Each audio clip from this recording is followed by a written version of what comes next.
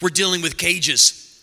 You know, it's amazing when you think about the setup, like being on the beach. Okay, I'm loving the scenery. We have a real ocean and we have palm trees blowing. We are in Florida right now. You can tell by just look. That's a great, right? This is a great setup. We got the beach chair. We got the suntan oil. We got the radio. We got floating devices. We got trunks. We got hat. We got the Free Life Chapel surfboard. We got the bucket and we've got everything you need to have an absolute blast on the beach.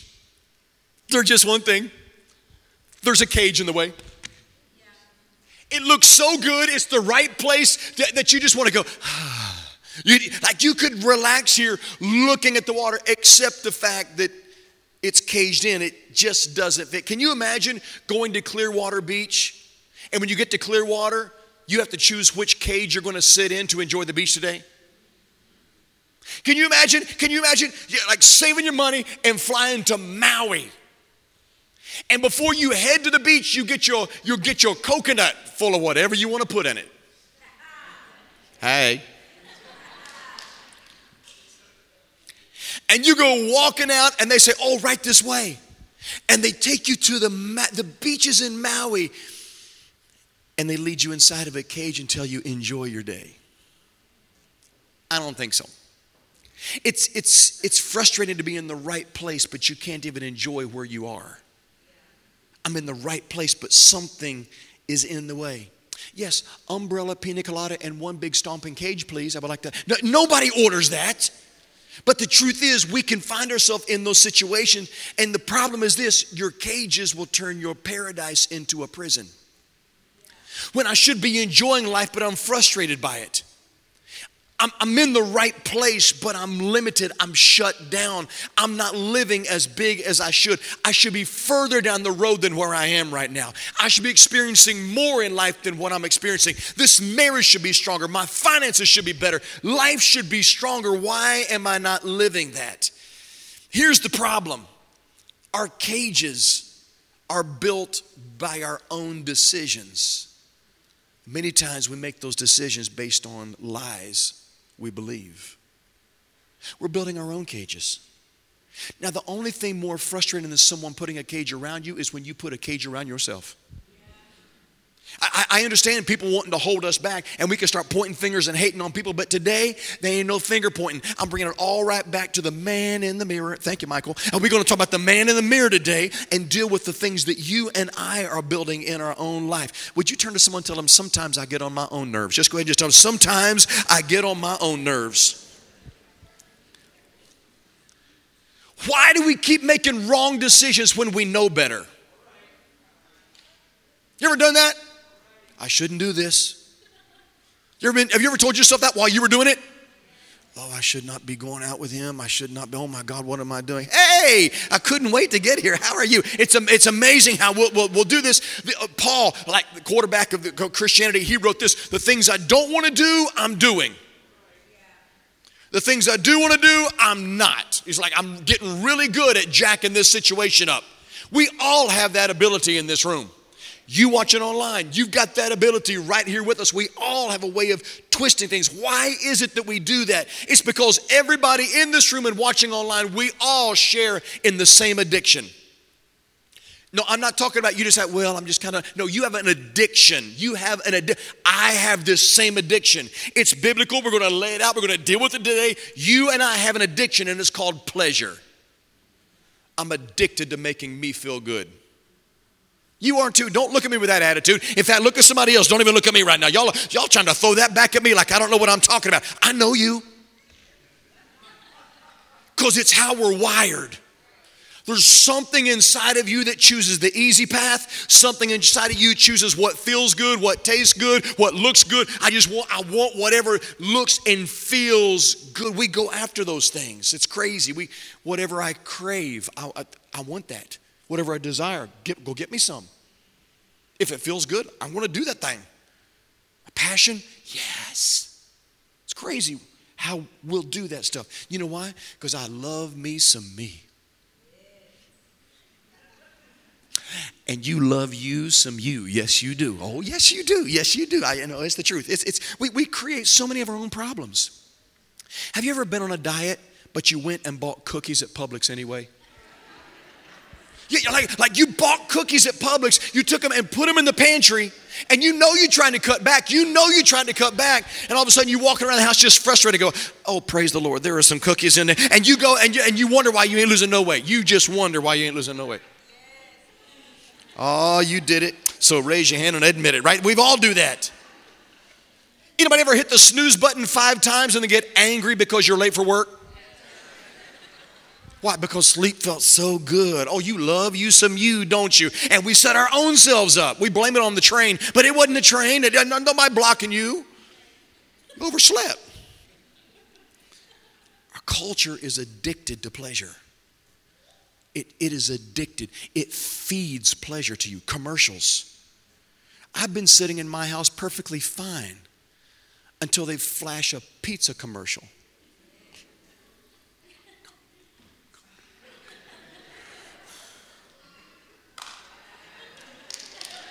You've done it too. Pleasure, pleasure. That's why we buy cars we can't afford. Pleasure. Pleasure. It's amazing how that thing talks to us, that voice in our head. Pleasure. It comes after us.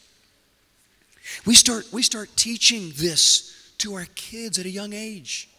No, we pour into them. Life, fun, amazing, wonderful. And I'm all about a wonderful life, but let me give you an example of what I'm talking about. Open your Bibles to the book of Cinderella.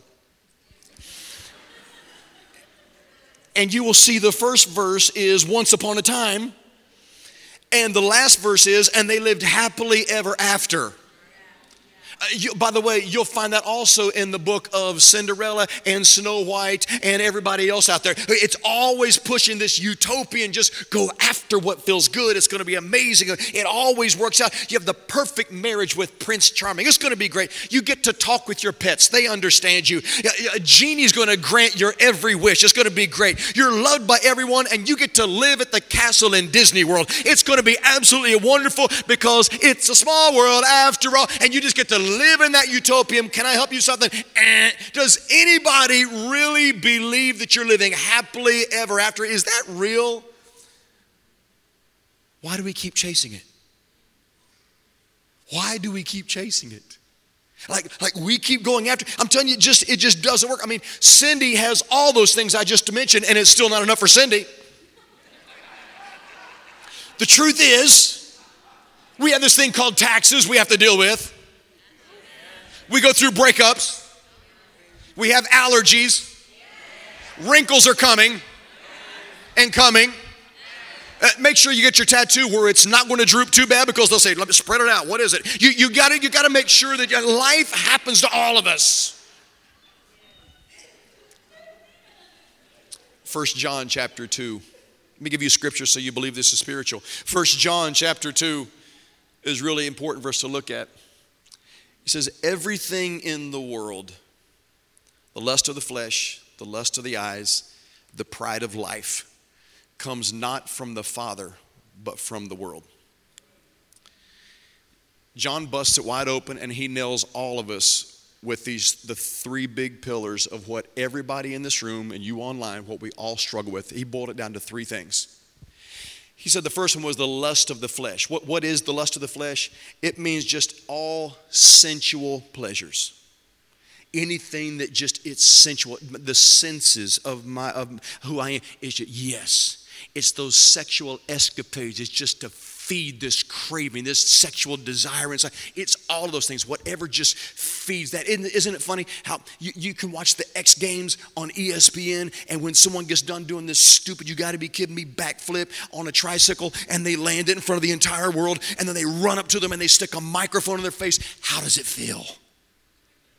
It's all about how we feel. Did you get the feeling you were going after? Seek for the feeling, search for the feeling, chase the feeling. And we wonder why life is going sideways, because we're chasing feelings, not reality. Can I remind you something about feelings? Feelings are chemicals. Feelings are dopamine. It's those things that are just released in your brain, and we're chasing drugs all of our life. trying to get that sensation back. The Bible says lust of the flesh, that sensual pleasure, that thing, it screams inside of all of us. Oh, it then goes and it says the lust of the eyes, money, possessions, some stuff. How many know we have a lot of stuff? How many know we want more stuff? How many know we're trying to sell the stuff in a garage sale that we thought we wanted, we didn't like it, it cost too much, and now we're trying to resell the stuff. What do we do?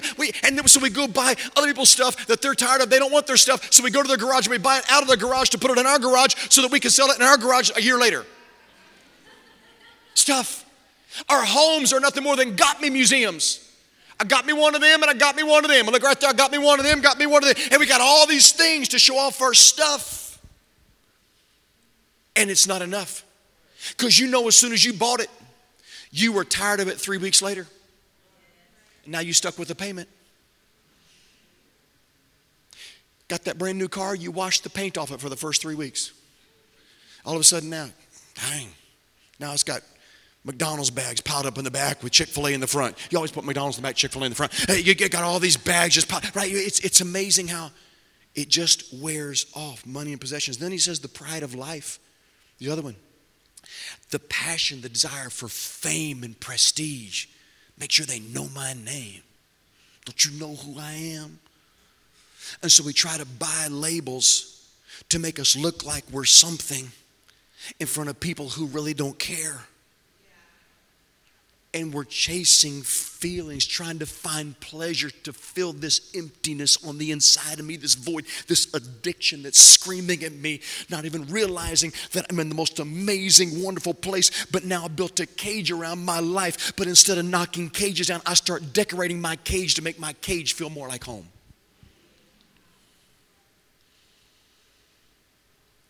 Killing me softly with his life. It's amazing how we enjoy the things that are killing us slowly. I keep buying into it. I keep getting deeper in it. This is exactly what we deal with. Now let me clarify something before you start hating on me. There's nothing wrong with having stuff.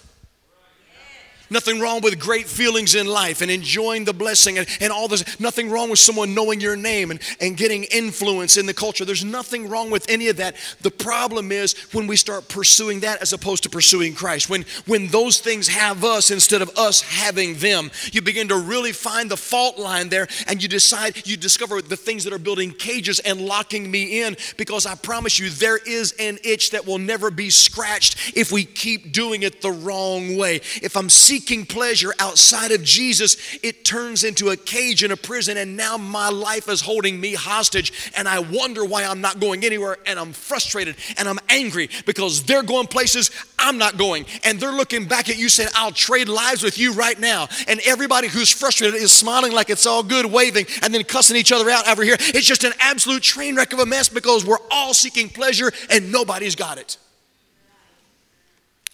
It's the thing you can't get your hand on because as soon as you touch it, it runs. It's so elusive.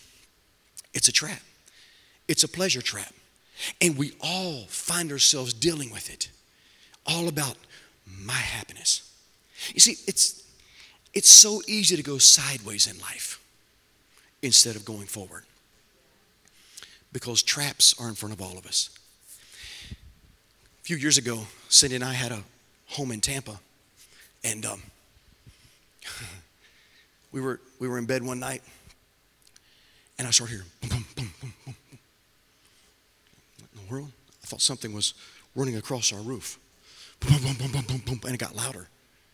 And then all of a sudden, it was no longer like just across the roof. Like, okay, this is coming through our ceiling right now. Like, what in the world is this loud thumping and bumping and noise? Like, what is going on? She's like, go check it out. I said, I'm not checking it out. Go get Caleb. Let him look at it. I'm going to do that. And so I'm get up there. It's the middle of the night. You kidding me? Something up in our attic. Next day, got the ladder out, pushed the little hole thing open to look up inside the attic, looking around up there. I didn't see anything. I saw that the insulation was kind of messed up here and there. I'm like, man, what? I don't know what's going on here. It's kind of weird. Maybe it was on the roof. I got down, back to bed that night. We're laying down in bed, almost the same exact time. Oh, Jesus. I mean, it's loud and loud. Oh no! And so all night you just kind of wait, just looking for something to come through the. It was horrible. It was horrible. It was horrible. So the next day I get okay. I'm let's see. So I get my ladder back out. I push the little thing open. Stick my head up there with the flashlight, and when I looked up, I had two little eyeballs looking right at me. Look, Jesus! I came down. I changed my pants. I got all that monsters. We have monsters in that. It was a possum. We had a possum in our attic.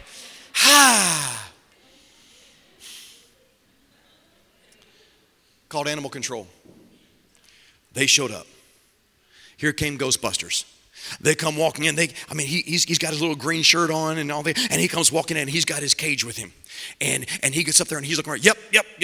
And he starts telling me he was so excited. He starts telling me about all the different rodents that we had, and so he starts putting cages up there. And he says, by the way, that possum, it's a mama and it's had babies.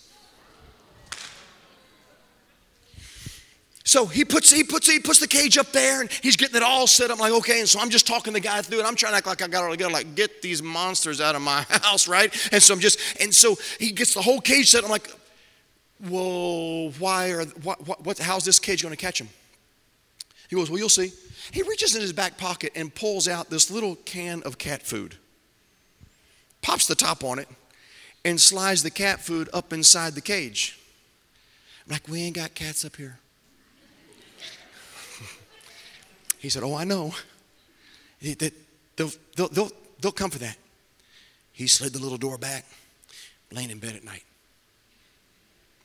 And I promise you, almost the exact same time as the other two nights, boom! And man, you would have thought World War III was going on up there, and bam, bam. Now we could hear a cage going crazy. Like, oh, we got him.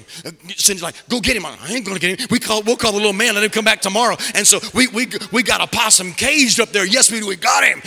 Call the man. And so the man came back the next day. He gets up and he pulls his possum. He was like 300 pounds and he had these fangs. It was like serious. And so he got him out of there and began to catch all the other little babies, because you don't kill them, you just transfer them to other places. And so anyway, he got rid of it. It was just scary.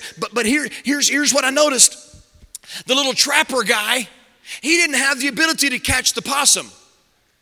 All he could do was lure him in. All he could do was set the trap and put the bait.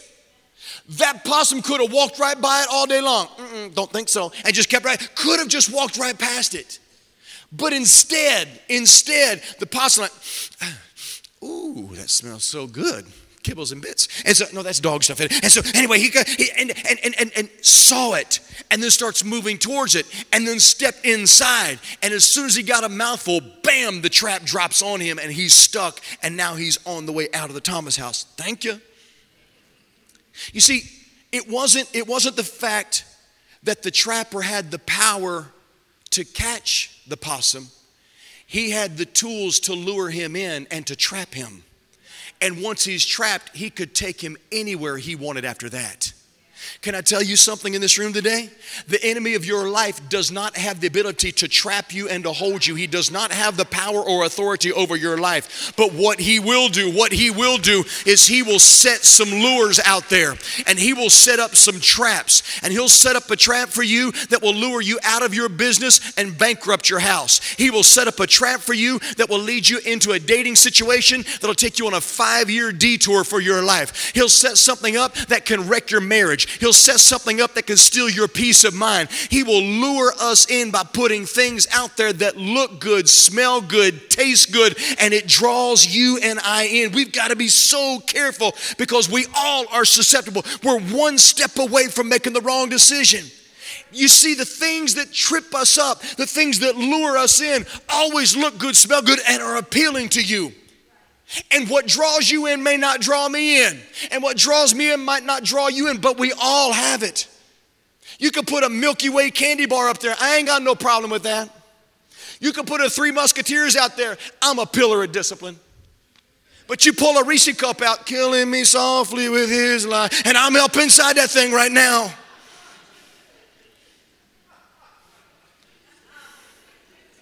Let me ask you something. What's your Reese cup? What's that one thing that commands your attention and you snap your neck because it just owns you? When you get that smell, when you see, when that text message comes. I know I shouldn't, but oh my God. It's amazing how it draws us in, and we know the entire time we shouldn't. You see, it takes one decision to wreck your progress. I'm one decision away from messing this marriage up. One decision. But I'm not walking on the edge and the ledge, seeing how close I can walk to it. I'm walking back here. I'm not going to miss a step. I'm not going to go sideways. I'm going to stay away from the edge of that thing. We're all one decision away from losing peace in our mind, one decision away from wrecking our finances, one decision away from turning our house inside out. One decision. You have the ability to do that. We have to be on guard to make sure that we're not so addicted to the pleasure in life that I'm just seeking the next feeling and I'm not moving my life somewhere intentionally. This happened at the nation of Israel. Israel as a nation was being led by, so was Moses, right? Let my people go. And so they came out of Egypt. And then Joshua steps in and he leads them through the promised land, or leads them through the wilderness, going to the promised land, gets to the promised land, comes in, defeats Jericho. Amazing story. Joshua's leading it. It's awesome. By the time we get to Judges, the Bible says in Judges chapter 2 that Joshua had died at 110 years old, but it gives an indictment against the nation of Israel, and they go sideways. They go into bondage, and I want to show you why. Check this out. The Bible says in Judges 2:10, and there arose another generation after them who did not know the Lord or the work that he had done for Israel. This generation knew about God, but they didn't have an experience with God. It's like the person who watches TV, or they're reading all the magazines and they can tell you all about their favorite celebrity. They'll tell you about them, but they've never met them. They never had dinner with them. They don't know what their real feelings are. The only thing they know about them is what is told by other people, right? And so that was the level of understanding that Israel had. This new generation that had come on. Joshua and all the elders that were with Joshua, they knew God. They had experienced God. They watched the miracles, the manna falling from heaven. They saw a cloud that covered them by day to protect them from the sun, a fire by night to keep leading them through. They witnessed miracles taking place, water coming out of a rock. They saw these things. They knew He is God. He is able to do whatever we need. He's our source. He's our supplier. But the Bible says that there's another generation who came up that did not know God, and they didn't know about the things of God, what God could do. So that means God, Jehovah, was just another God. He was just something else to add to the plate. He was just another option in their life, because there were other gods surrounding them as well that other nations believed in. So now the one true and living God was dumbed down to just being another God, not the God, because they didn't know Him. They had never experienced Him for themselves. Their mom and their dad did, and their grandparents did. But when it comes to me, He's just our family, we go to church. That's what we do. Our family, we're Christians. I was born a Christian. No, you weren't born a Christian. But we're just born into that. That's what we do, instead of experiencing Him where I had an encounter with God and I felt tears flowing down my face. I had an encounter with God that shook me from the inside out, and I know that He's God. I know what it is to be at work and have a bad day and run out to my car, sit down and feel the presence of Jesus sit in the room with me and bring a peace and a calm to my heart, so that I know for myself. You see, here's the amazing thing about experiencing God. When some hell hits your life, it can only back you up to your last experience with God. And when you bump into that, you remember, if He did it then, He can do it again, and you step strong and you step forward. But if I don't have the experience, I've got nothing to rebound to.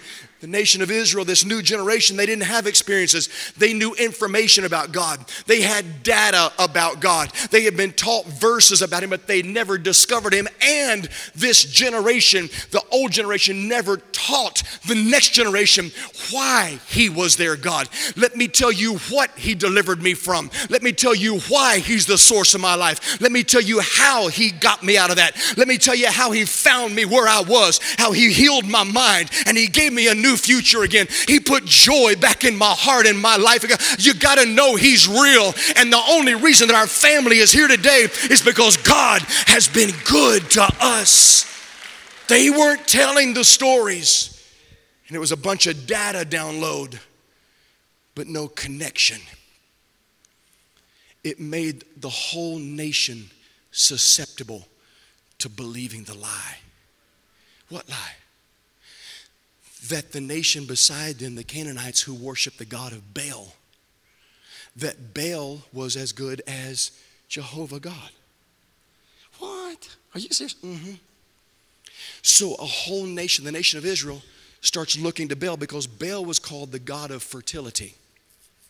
And Baal's priests began to tell everybody, oh, when it rains, Baal did that. He's the god of fertility. He did that. That's why the crops grew, and that's why we're eating food that Baal gave us.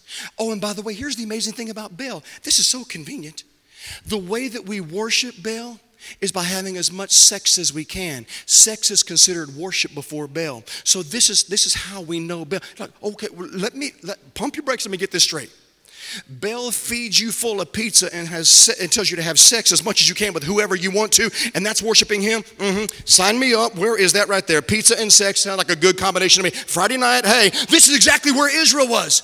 They bought into this lie. They said, okay, and for a long time, they were hooked. The nation is going sideways. They bought into the lie. They were God's people. They had God's promises. God had laid a beach out. He had every toy they would ever want. But because they believed the lie, they started building cages around their life, and they weren't experiencing the full life that God said you could have. They got locked in. They got hemmed in. Their beach became boundaries. Now they're living in a prison. They're frustrated. They know they're supposed to be places that they're not right now. How do I get out of this situation? You've got to wreck the lie. They didn't know God, and they had never discovered his power. And so what happened was Israel took the bait. They were enslaved into this pleasure trap for centuries. And things are falling apart because they tried to prostitute God for his blessings because they weren't interested in his relationship. They wanted the weekend fling. They just didn't want the wedding ring. I don't want to commit myself to him. I just want to have fun with him. And God doesn't have those relationships. You see, here's what I want you to know today. We're wrapping with this. Life will never be fulfilled by seeking pleasure. This is the fallacy. That the way you get pleasure is by seeking pleasure, by going after things that'll make you, well, that's what I want, so that's what I want to go get, make me happy. No, it won't. No, it won't. Boom, it's gone. Boom, it's gone.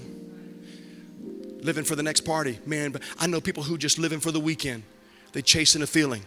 They just chasing that next bump, that next hit. And every week, just another weekend. They just get into the week. If I can just get to the weekend, man, if I can just get to the weekend. And no weekend fulfills.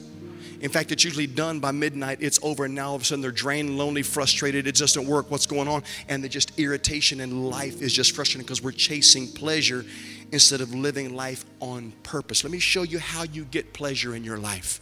How do we get it? I'm glad you asked. It's in my notes. 2 Corinthians chapter 5 verse 15 says this. Christ did die for all of us. He died, look at this, so we would no longer live for ourselves, but for the one who died and was raised to life for us. Jesus said, I died so you could stop living for yourself and start living for me. Because as long as you live for yourself, you're always going to be trying to please yourself, seeking what you think you want. It's going to be a dead end. You're going to get your hands on things you wish you wouldn't have. You're going to step into traps that are going to lock your life in. You're just going to be frustrated. Stop it. Let me be the one that watches out for your life. Let me be the one that directs where you go. Let me be the one who makes the decisions. In fact, put it this way. You seek me and let me handle your pleasure. This is how life works. If you seek pleasure, you'll never have it. If you seek me, pleasure is going to chase you. This is what I'm trying to tell you. If you do it my way, you get my results. Culture gets this whole thing twisted. You see, the pleasure principle is a vertical issue. It's not a horizontal issue. Pleasure does not come from the horizontal relationships, like who are you with and who are you getting it from and what do you own. It's just going this way after money, after job, after opportunity, after people, after relationship, after party. What is it I'm seeking? That's horizontal. Pleasure will never come out of horizontal relationship. It only comes when we go vertical in our relationship. When I look back to him, you see, here's the thing. Have you ever thought, if I could just date them, boy, life would be better? Have you ever thought that before? If I could just date them, if I just owned that, oh my God, if I could just get that car, if I could just get that, if I could just live there. And all of a sudden you get it, and all you have now are payments. That's what it gives you. And frustration. That's what happens when we go horizontal. But when I turn my eyes vertical, when I get my eyes off of me and chasing things and people, all of a sudden I'm not addicted to people's approval. All of a sudden now I don't need to wear a certain label to know that I'm good. I'm not addicted to the drug of just looking for the next emotional high. I've got the Most High who is leading all things in my life, and I'm walking strong with a purpose and a joy and a focus. There's advance in my life. There's peace. I sleep good at night. I've got a joy and a rest that nothing in this world can give me. Only He. You see, here's what you've got to know. God would be an absolute idiot to create anything in your world that had the ability to replace Him in your life. This is why I say Christians are actually the best advertisement for those who have chosen to put their trust in Him instead of them. Because you see, if money were enough, you wouldn't have needed Jesus.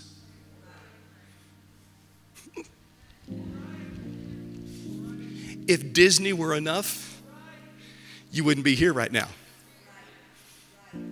If the job, if the prestige, if dating them, if Instagram followers, if all that was actually going to please and satisfy the itch in your life, you wouldn't be here right now. But the truth is, you got those things and kept coming up empty.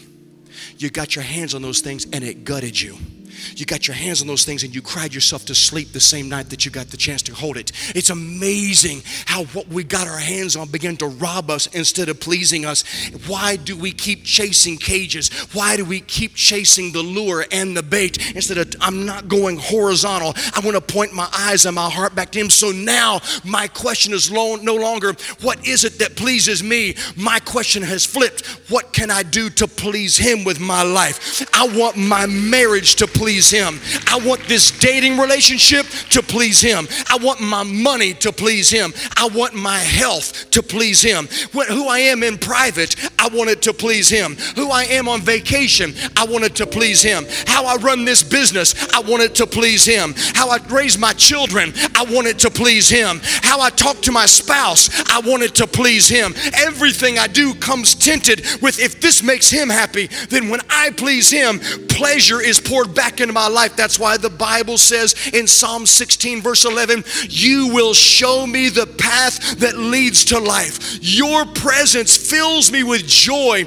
and brings pleasure forevermore.